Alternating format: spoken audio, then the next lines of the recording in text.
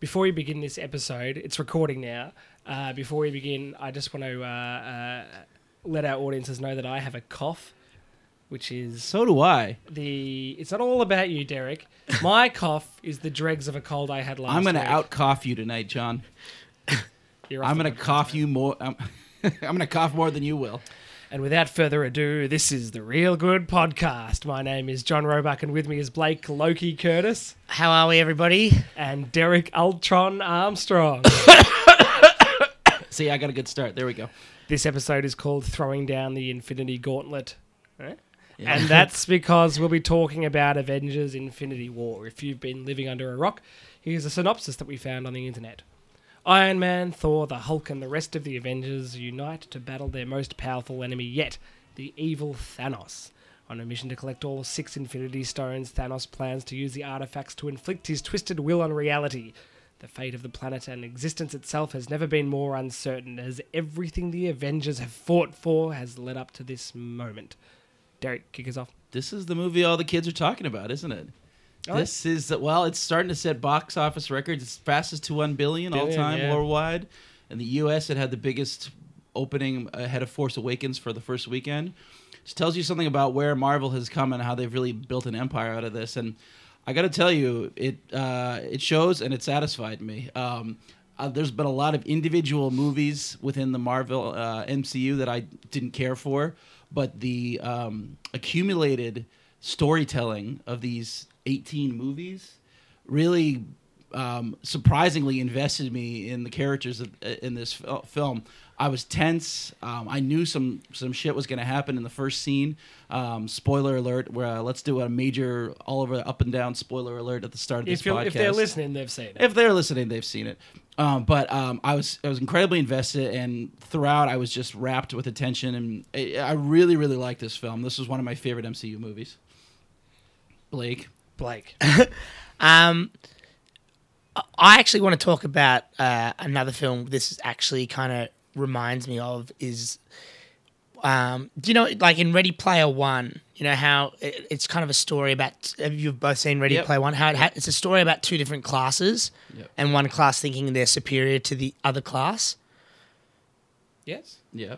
Do you like that? So that concept. You see that in this film? I see that in this film, which I find that really fascinating. Player One. Yeah. It was pretty forgettable.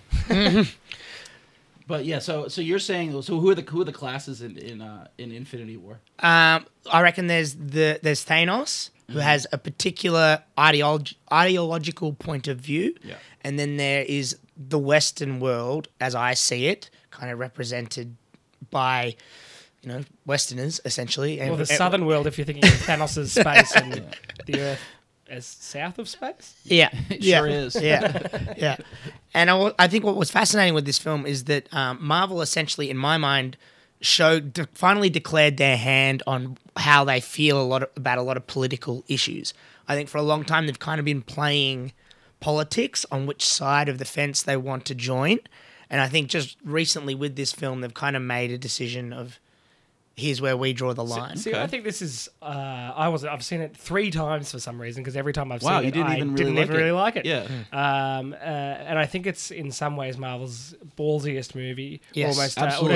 Which is what I was trying to say. I don't know if it's from my point of view. I don't know if it's political audacity. I think maybe narrative audacity. Yeah, I was gonna evoke balls myself because I like to do whenever possible. I love it. I love balls. Okay, Derek. That was the first thing. As soon as I got out of the cinema last week, I messaged my friend and I said that movie had balls, and he didn't agree because he actually thought it was all there were no stakes that they couldn't take back. And I don't think that that's really the way they're going to go with it. And they've actually already worried about all the backlash of people saying, "Oh, most of those characters aren't dead," which is true, but they're not. But some of them certainly are. And I think they've made daring choices for the first time in an MCU film with permanent stakes that they're not going to reverse. What about Winter Soldier? Hydra, Shield, completely... No. Did any characters that you care about die in those films? Is it all about character death? Progression?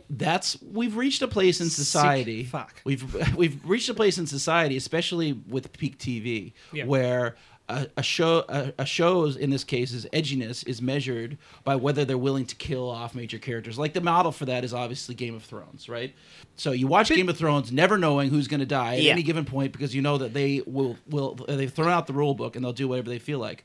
Marvel has been playing it safe all these years, having villains that were one-dimensional, that were really hard to fear because you knew they were going to be defeated ultimately, and you knew that the only way Marvel thought that they could establish a villain as being really threatening is to make them as scary and as unyielding as possible. I agree with you in every regard except for the second two Captain America movies, which I think finished with permanent change, with victories that felt like maybe perhaps they weren't victories. But in general, I think... victories? Yeah. So at points in Marvel, did you feel the way... in similar ways with Game of Thrones? Did you think that Marvel could be so unpredictable like Game of Thrones with how cutthroat characters would just go away? Well, I don't think this is necessarily a Game of Thrones-esque movie. No. For the record, I don't like Game of Thrones, But you did when it started. Like I remember you liking season 1. Season 1 was great. Yeah. So season 1, the ending of season 1 is like the big a template for what Game of Thrones came on to be and what a really daring thing. I mean, I won't say who because some people may not have seen it, but a major character dies at the end of season 1 of Game of Thrones. And this was the first MCU movie where I actually felt like that could happen. Yeah. And that's kind of what I'm saying. And I think that maybe that's its principal strength. And there's a lot of weaknesses, I think, from a narrative point of view. I think there's the elements for a great story are there, but it's not enough to have the elements of a great story if you don't string those elements together coherently. So you didn't think this was coherent? It was coherent, but maybe not considerately. So I think by the time we entered into the third act, by the time I knew we were in the third act, we'd been in the third act for about half an hour. Okay, but can I just... Those Black Order characters, I feel like were introduced without any sense of weight. All of a sudden, they were there and they were fighting, and then they were dead. And I want if the Russos had, who have previously demonstrated a pretty solid capacity for this sort of thing, if they'd spent 2 minutes establishing who the Black Order were, then their presence would have had. That's just at that point they're just a hoobajoob that needs to be defeated, kind of. I think some of that plot mechanics. There was a lot of that though, like that Phantom Menace-esque battle scene that I just couldn't care less about. But consider the scope of what they had to accomplish with this film. I mean, I wouldn't be exaggerating to say that there are 30 main characters, would I? Oh, no. It's a logistical masterpiece. It is a marvel of... absolutely, yeah. But that doesn't make it a great film, or even a good one. And I think there's incredibly impressive elements. But they announced the release date of this movie before Age of Ultron had even come out. It's one of, if not the most ambitious movies ever made. I almost wish that they'd given it at the time that it needed for the Russos to evaluate whether the script was up to scratch and whether all the decisions they were making were the correct ones. Because these guys have made 2 of the best Marvel films, 2 out of the 3 only good Marvel movies, in my opinion. And I was surprised by how rough around the edges this movie was. Disagree completely. The thing is, I see this as an outgrowth of their Captain America movies. I don't see it as an outgrowth of the 2 Avengers movies that Joss Whedon made. They are obsessed with continuing to reference those films. Like Tony Stark has to again talk about his trauma from the first Avengers from New York, and somehow they have to mention Ultron and the city they tried to save in Age of Ultron. But ultimately, this is the 3rd Captain America movie of that Russo trilogy. I think the sensibilities that were established there, the brilliant orchestration that was established there, the action scenes that were established there, that's all paid off in this film. I think of this as more of like the next Captain America film in terms of those sensibilities going forward. Well, the Captain America movies, I think especially Civil War for me was the one movie that utilized the potential of what Marvel can offer to its full potential. It felt like a progression of almost every single Marvel movie that came before it. And it satisfyingly, I think, progressed characters that hadn't really been satisfyingly progressed in their own standalone movies. Yeah, I agree with that. And Civil War made me kind of almost have the opinion that what Marvel has is the most expensive television show of all time. It's long-form narrative with enormous budgets. And this this is the idea behind this movie is that it evokes that same idea, but it doesn't to me at all. You liked it more than John did, right, Blake? Well, it's really interesting because I have taken it from another vantage point completely as well, in that what attracted me so much to this film, because I completely agree and understand where you're both coming from, is the character. Thanos just kind of let's talk about Thanos. He really just kind of captured he captured my imagination. So Marvel has had a villain problem for a very long time, and that's because, and as I said a few minutes ago, the only way they can imagine for a villain to be frightening is to just make him incomprehensibly evil and dedicated to his mission. Now, Thanos is those things, sort of, but he has a ton of soul. And they spent a lot of time establishing that. And, he cries in a couple scenes. They're not crocodile tears either. I think he's genuinely moved by the things that he has to do in this film. And I don't know that it makes him scary, but then I don't know if that's what I need from him. I need him. It makes him compelling. Makes him Correct. compelling. Yeah. And it makes him someone whose story I'm interested in following, someone who I can believe as a real character, not just a guy who, cackles wickedly and wants to overthrow the universe. Well, think about other great comic book movie villains. I mean, off the top of my head, I can think of, obviously, the Joker. Mm-hmm. I really love Bane. Bane's Prince best. Noir from Hellboy 2, I think, is a really great villain. And none of them have this sort of galactical, scale powers to destroy the world. They're all just interesting villains for different reasons. Yeah. That's 2 coughs for one, mate. Yeah, since we've been talking about other previous Marvel movies, too, I wanted to talk about one of my favorites, which was Thor Ragnarok from last year. I can't remember what either of you guys felt about that, but so. That film really made me kind of get into the Thor series, which I previously thought was kind of boring, and that was a rollicking comedy in a lot of respects. And this film, that was one of the big shocks of this film, is this absolutely just cuts it off at the knees. It's like, any more Thor movies? Nope. I mean, it's like the opening scene of this film really, really, like, I was just, like, filled with tension and kind of dread and nausea, because, like, I realized I kind of come to love these characters, and boy, look at what's happening to them. Thanos is just running over them roughshod. I thought it was an incredibly intense scene, and I really liked it. Well, do you know what my problem with the last Thor was? It did the opposite of what Captain America Civil War did, which was completely erased everything that had come before, including any sense of character development. Essentially, you're watching a completely new set of characters, even though they were fair. Loki and Thor, which I'm not totally opposed to, but I feel like a middle ground where it had utilised some of the things that had come before might have sort of benefited the film more, because it felt quite hollow to me as a result. That's just my thoughts on Thor. Well, what did you think? So obviously we've given our spoiler warning already. Loki dies in the opening scene. Do you think that's a trick? Do you think that's a permanent death? Do you think Tom Hiddleston wants out? What do you think of that? I think it's permanent, especially because Thanos says no more resurrections this time. Yeah.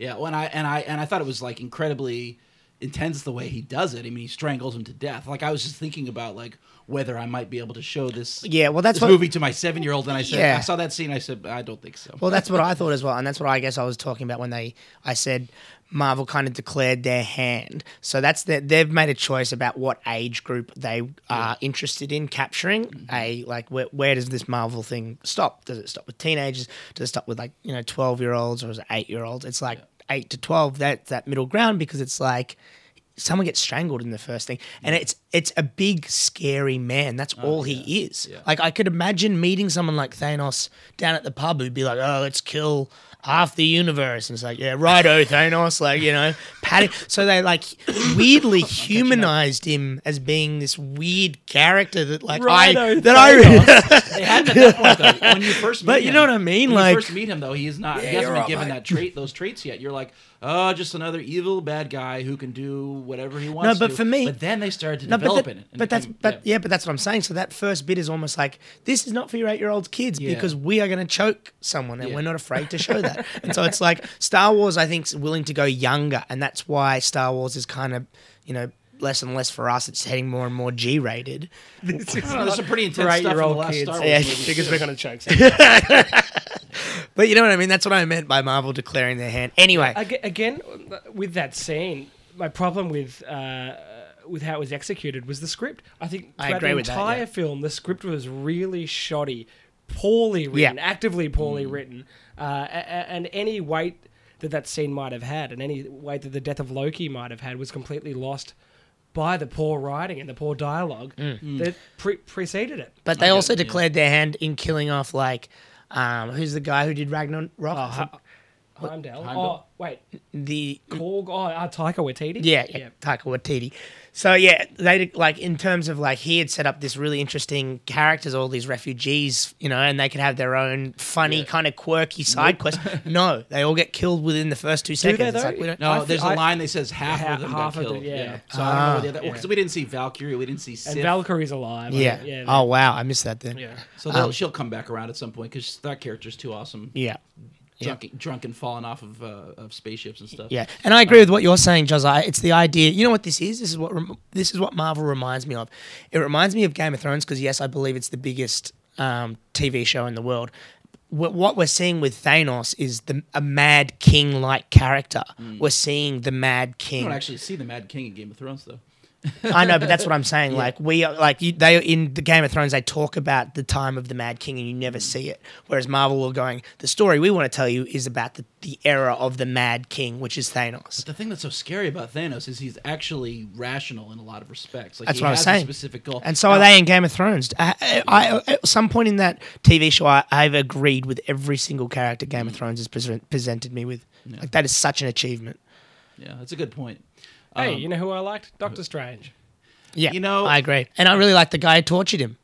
That guy scared the hell out of me. Yeah, you mean the that guy? He was. I actually wrote his name down because I had no idea. His what it was name before. is. It's in my notes, which I can't find at the moment. Ebony Maw. Ebony Maw. Yeah. Ebony Maw. I thought he was great. The actor was great. He portrayed him, and the character design was great. I love the fight that he had in New York with them originally, where they're raising cars in half and setting him off in different But again, directions. with all of those Black Order characters, slightly a minute more establishing who they were to give them a sense of presence within the film would have benefited the film enormously. And I think it comes down to Could the film really have been 1 minute longer, though? The Russos had 2 years. It was like 2 years since Captain America Civil War came out, I think. 2 years to make the most ambitious movie of all time. And I know Marvel's on a schedule here, but people are going to wait for these movies. Yeah, that's a very good point. And well, when's the next one going to come out? Next year. if they put more, if this movie had been as good as I feel like it might have been had the Russos been allowed that time, then it would make more money for Marvel, which is what they're really all about. I think it is that good. But that's what I agree with as well, Jozza, is because I think what the Russos proved, and I think they've proved that since Community, is they're fanboys of film. They've always been fanboys of films. And so this Avengers film is really just a tribute to the Dark Knight trilogy, which I think is the best superhero trilogy I've ever seen because it takes me to Batman's world. And I don't usually get that with Marvel. You said superhero. Superhero. Oh, yeah. Superhero. It's like a super greeting. Yeah. Part of the reason why they have to be on that schedule of getting the next one's coming out next year is because you can't continue to release other movies while all these other characters' fate hangs in the balance. And I think that kind of gets to the point of what my take on it is. Everybody who got turned into dust at the end is going to be undusted next time. Everyone who died in a way other than that is permanently dead. However, let's talk about Gamora. I mean, Gamora is like one of the central parts of this film. Yeah, I think she's not dying, right? She's not dying. No. The directors came out a few days ago saying she was trapped in the Soul Stone. Yeah, and it's Thanos. They're pretty much Thanos isn't. He just went to the Soul Stone briefly because you see him after that scene. Yeah. On that planet. Yeah. Yep. Yeah. But they reckon all the other characters are going to go to that place as well, and so then they've got this that's the setup for the next film. Is you've got the Avengers in the Soul Stone trying to get back, and you've got the heroes. I see. Okay.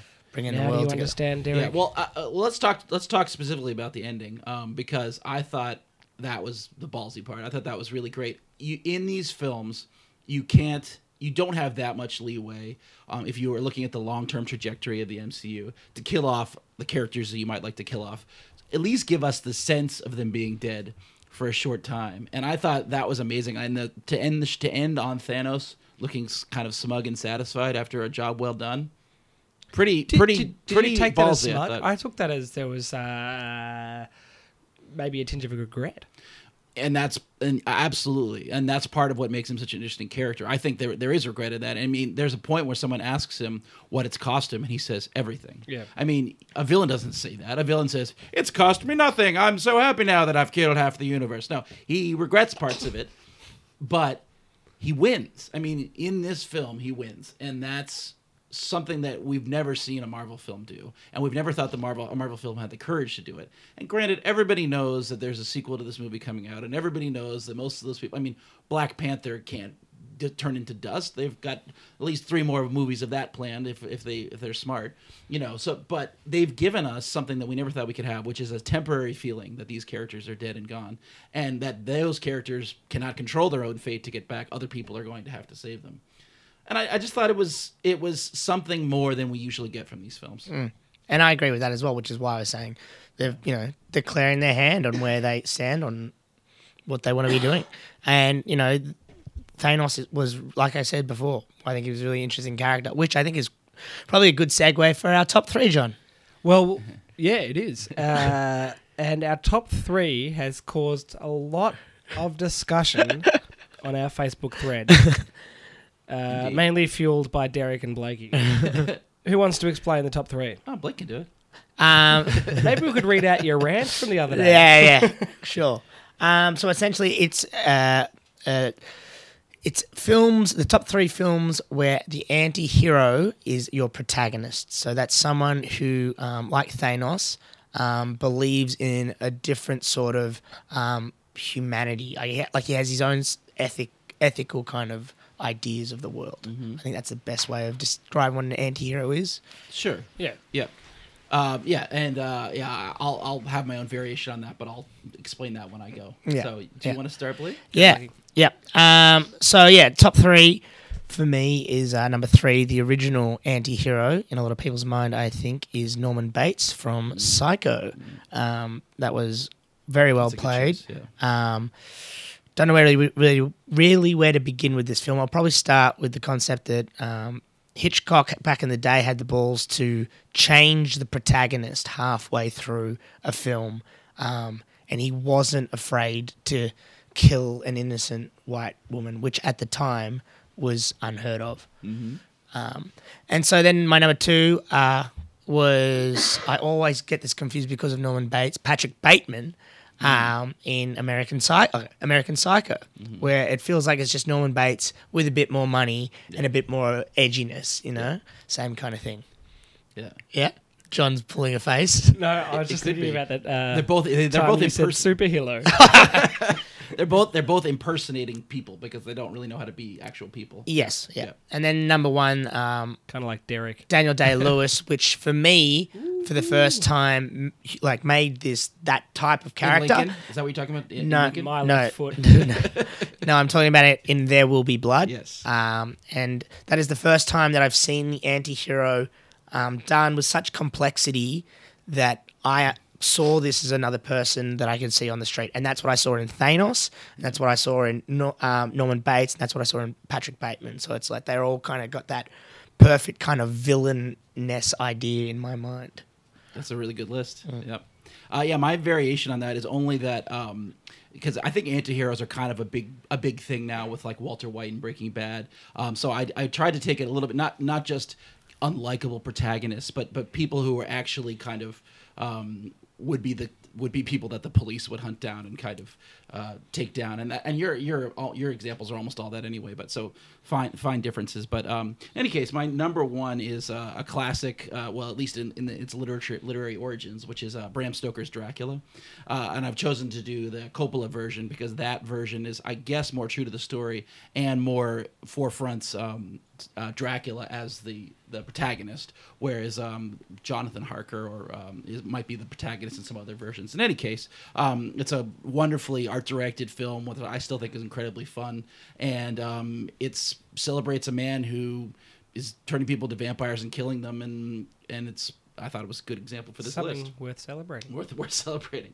My number 2 is the 1955 film Night of the Hunter by Charles Great Laughton. choice. Yeah. Great choice. Reverend Harry Powell, played by Robert Mitchum, is the main character in the story. We don't really even meet the people that he's trying to steal from and the woman that he marries in order to get her fortune until some amount of time into the film. We start on him, and he is a scary, scary character. I mean, he's kind of evil incarnate. Even though one of his fists says love and the other one says hate, they could both say hate because that guy is a bad, bad man. And it's his story. And it's an incredible black and white fantasy. It's a great film. And the director was not would never made another film after he was an that. actor who made this film, and I guess the film was not well received. Well, yeah, because it scared a lot of people, and so it just scared him straight out of the business. Considered to be a classic. It's incredible. Imagine what other films he could have made if. I know, it's a shame. My number 1 is a film that I've been wanting to get you guys to watch, and a possible future podcast topic is Perfume, the Story of a Murderer, which I think neither of you have seen. Or maybe you have, John. I think I have. Can't remember. Anyway, I think I saw it years ago. Okay, it's a story of a man who's born with an incredible gift of smell, and he longs to become a perfumier once he learns about that skill. He's a Frenchman, but he has a murderous streak also, and decides that he wants to try to capture the essence of woman by killing women and turning their essence into a perfume. And it's plan. his story for sure, but he is a monster. It's again like Bram Stoker's Dracula, terrific art direction, and it's great to see a film about the sense of smell. Hey, here's my top 3. Derek says that I read out my top 3s in a very emotionless manner. So why break that habit? My number 3 is The Talented Mr. Ripley. Good choice. There you go. My number 2 is also Night of the Hunter. Nice. And my number 1 is Barry Lyndon, baby. Barry Lyndon. He's not a monster. Yeah, he becomes a pretty bad guy. Barry Lyndon, he's a shocker. He poisons that old guy and then takes his wife, and he's a bad man. A total arsehole. All right. I tend to think of him more as like a Forrest Gump, but that's all right. Just Barry wrong place, wrong time, right place, wrong time kind of guy. Anyway. Oh no, Barry Lyndon's he's a bad bloke. Okay, well I'll watch it again sometime. Hey, final thoughts on Avengers: Infinity War, Mikey. Oh yeah, Ooh. You go first. I really enjoyed it. I think the only thing I didn't mention is this is the first time I've seen Spider-Man, and I thought he was great. I really liked him in this film. I thought he was quite funny. He was in Civil War. No, I saw him in Civil War, but I didn't see his own film that he had. Homecoming. Yeah. So now I'm kind of enjoy watching that. Oh yeah, what about his scene at the end? That was great. And the other thing is, did you guys hear? Yeah, okay. What it was, but he just little things like this. It took him so much longer to dissolve than everyone else. Yeah, well. Which to me is just sloppy filmmaking. It just completely sucked me out of it. Everyone just died like that, and he had enough time to wander over to Tony Stark, have a bit of a hug, get laid down by Tony Stark, and then say I'm sorry, it's my whatever. It was improvised though, John. Come on. too much sloppiness in this movie from the directors and the characters. There was way too much human error, which might have been the point. Chris Pratt. Punching Thanos when they've almost got the gauntlet off, and then coming to after they've lost it and say, "Did we just lose?" Dude, it was totally your fault that they just lost. Anyway, he tried to. He shot her with the bubble gun. That's all. He eventually did try to shoot her, but bubbles came out. No, but I think. I don't remember. Derek, your final thoughts. I have a couple quick ones I'm going to jam in there. One is, we talked about him on the podcast before. Love Dave Bautista. The scene where he was trying to be invisible and not move. I was laughing hysterically. Also, too many people give up an Infinity Stone to save somebody else's life, although I understand that may have been strategic in some respects. Doctor Strange is too powerful, but he can see the future. I had one other, and I don't remember what it was, so I will go over to you, John. On the subject of Dave Bautista, I think he's fantastic as Drax, and I generally think he's good in general. I think Drax is used too much for humorous elements in this film, and it reminded me of Gimli in the second and third Lord of the Rings. And I had this problem with Drax in the second Guardians of the Galaxy too. The first Guardians, Drax was this, nice blend of dignity and humor, and now he's just some, Eddie Murphy wise cracking sidekick character, and he's funny. You know, all these scenes are funny, but there's too much of it, and there's too little weight behind anything he says. Else. Everything you just said is 100% wrong. I agree with you on that one, I think, John. Well, you know, that's the end of the podcast. Already? Yeah. Let's talk for another 2 hours. What else have you got to say? One more thing, Derek. One more thing. Man. Peter Dinklage is a giant dwarf. Awesome. Oh, Derek. Gets us back to Game of Thrones, right? No, Derek. You like all the bad parts of this movie. Come on, mate. That's a nice note to end on. Thanks for having me, Blakey. Thanks. Thanks for joining me, Blakey. Oh, thanks for having me, John. Thanks for joining me, Derek. I think I outcoughed you.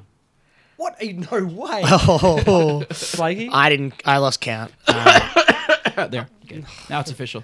Thank you.